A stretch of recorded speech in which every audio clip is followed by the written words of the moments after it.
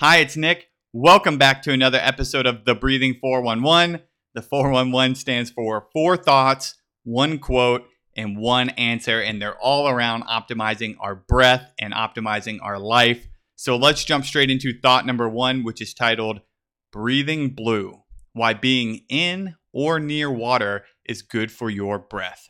So I usually, when I write a guest blog post, I usually include it as like a little extra bonus because I don't like to take away from these thoughts, right? I love putting these together, but I'm super excited about this one, so I'm including it here. It's a short 5-minute read, but of course that means you have to go back and find the link and click it and all that. So if you don't have time to do all that, here are the 3 key takeaways that I think are useful enough to be practical and add value to your life. So here they are. 1, being in water provides natural resistance breathing, which is really good. 2, being near water may naturally trigger the relaxation response, which would then help slow down your breathing naturally. And then 3rd, just hearing water might help you relax deeper and easier and add a little bit more relaxation to your breathing practice.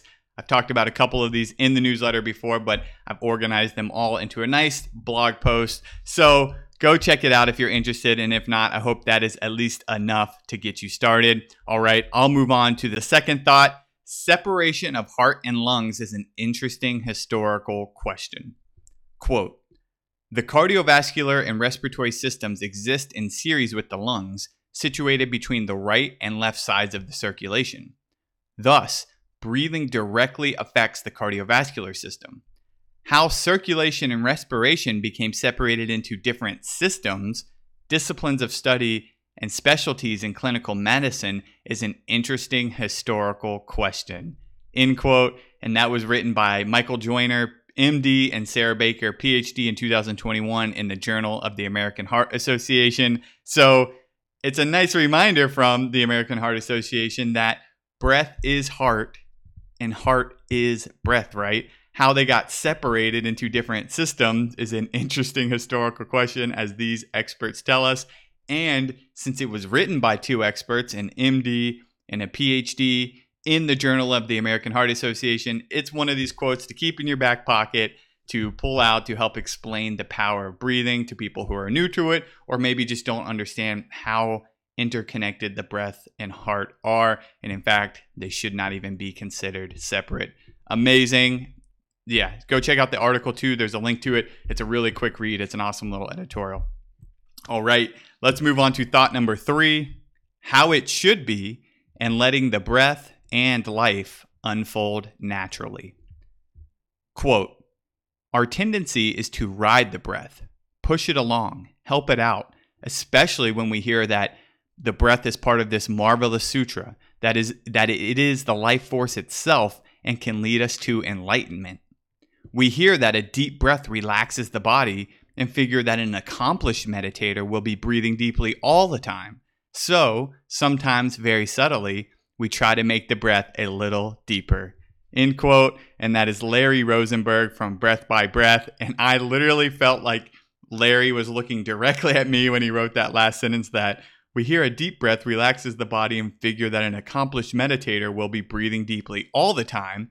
So we try to make the breath a little deeper. In any case, I definitely find myself trying to breathe certain ways because, of course, that's how the breathing diabetic should be breathing, right? That's how I should be. I do all this stuff, right?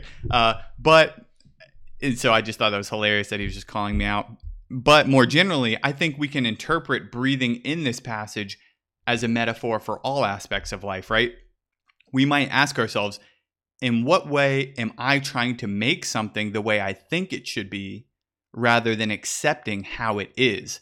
I have about 1 million. I'm sure you do too, right? But what do? Then we use Larry's advice, either, again, literally, if yours is for the breath like me, or metaphorically for whatever you're dealing with. And here's his advice, quote, if we can learn to allow the breath to unfold naturally without tampering with it, then in time we may be able to do that with other aspects of our experience.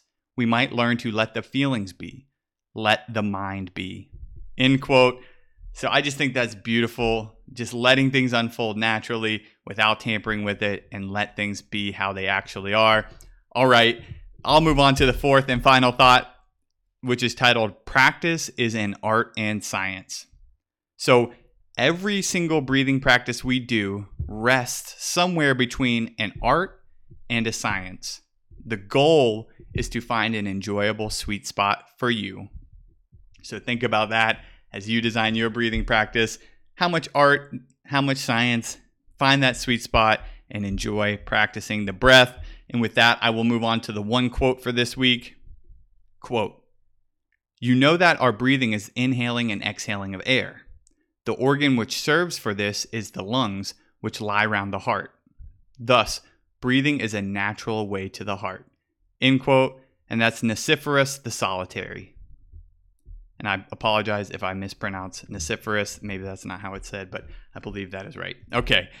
And that's it. Let's move to the one answer for this week. The category is water and breathing. And the answer is, because water is about 800 times denser than air, it exerts pressure on the chest wall and makes breathing about this much harder. What is about 60% harder?